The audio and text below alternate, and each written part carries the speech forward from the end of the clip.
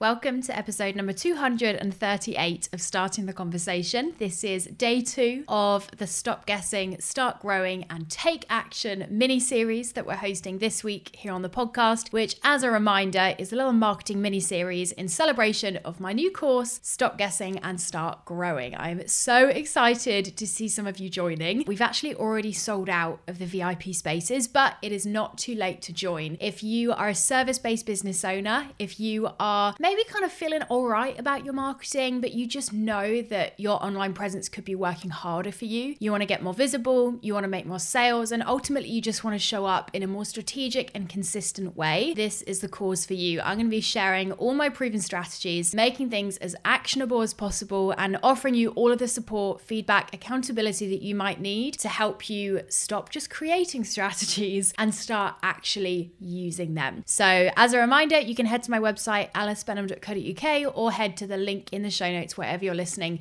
to find out more information and join. But with that little intro over and done with, let's get on with today's mini episode where we're going to be talking about the topic of messaging. Now, messaging is a huge part of marketing. I always want you to think of your marketing a little bit like building a house, where kind of the platforms you're using, the content you're creating, the practical things that you're doing is the house itself. It's the walls, it's how you're furnishing it, it's the bricks. I don't know much more about houses, but you get what I mean. The part that you can see in a house, that is kind of the practical part of your marketing strategy. And just like a house in real life, if our marketing strategy does not have the right foundations, it is not going to be as effective and sustainable as possible. So in the same way that with a house, you have foundations in place that make the house better, we want to do the same with our marketing. And when we're talking about the foundations of our marketing, we're talking really about clarity. Having clarity on your business goals, having clarity on your ideal client who you're speaking to, having clarity on how you want to be seen and what you want to be known for. There are so many other things that kind of fit within the foundations of our marketing, but really all of them link back to that word of clarity. How are we meant to show up online? How are we meant to create content? How are we meant to know what action to take if we don't first have clarity? I see it so often that clients or students will come to me and they think they've got a practical problem. They're going, oh, my social media content just isn't right, or my website just doesn't seem to be converting, or the emails that I'm sending just don't seem to be resonating with people. They think it's a practical issue. And I'm going to tell you this, 9 times out of 10, it is a problem with the foundations. And most of the time, it's because there's a lack of clarity. I see it so often that we kind of get held back in marketing by fear. Maybe we feel like we have a lack of confidence. Maybe we're comparing ourselves to other people. And I'm no mindset coach, but I notice that so often clarity breeds confidence. When we have that real inner clarity, and when we feel really certain on why we're showing up, what we're showing up with, who we're for, what we actually are wanting to do, it is so much easier to push through that fear and tap into the confidence that we have. What I also hear a lot from people and notice is we can feel like people don't get what we do. We can have that feeling of like, is this making sense? Do people actually know what I'm about and what my business does? Have any of you ever had that moment at a dinner party or perhaps meeting new people where they go, so what do you do? And you're stood there frozen thinking, oh, that was the worst question to ask me because now I'm about to spend the next 5 minutes completely butchering my business, not really describing what I do at all, and then kind of leaving that conversation feeling like I've done myself a complete disservice and you don't understand what I do. Anyone resonate with that? I know that my hand is in the air. So often, other people don't understand what we do. Our audience don't get what we do because we don't get it first. External messaging that is clear begins with internal clarity. Messaging, which if you haven't heard that phrase before, is basically just like the words you use, the way you describe your work, the way you talk about what you do, the way that you explain your business. Messaging has to be clear.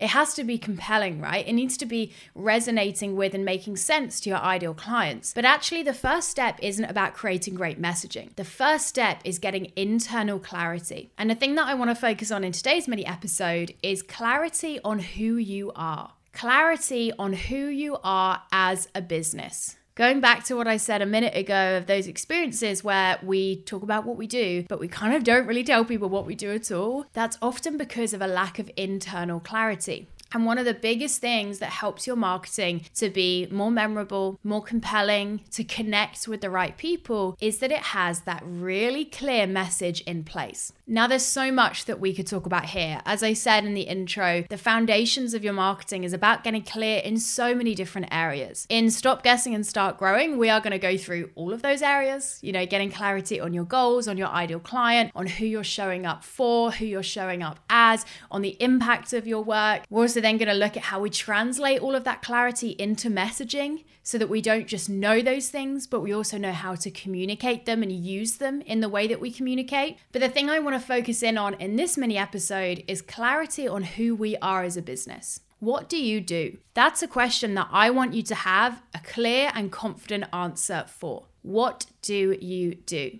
If we have clarity on what we do, and I'm going to clarify here, I feel like I'm saying clarity a lot in this episode.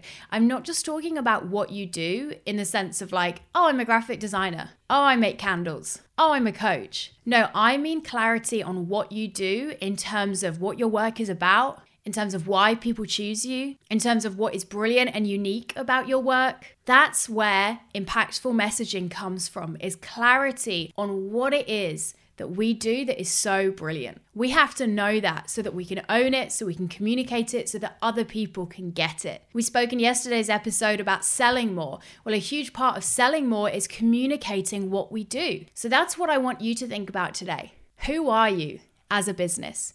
And why do people choose you? What is it about your expertise, your approach, your style, or your values that makes your business brilliant? My action step for you today is to ask someone else how they would describe what you do. Ask a partner, a friend, a past client, someone in your community. Heck, ask your whole audience if you want to. Put some polls out online. Ask them, hey, how do you see me? How would you describe my work? What do you think is my superpower? What do you think is great about what I do?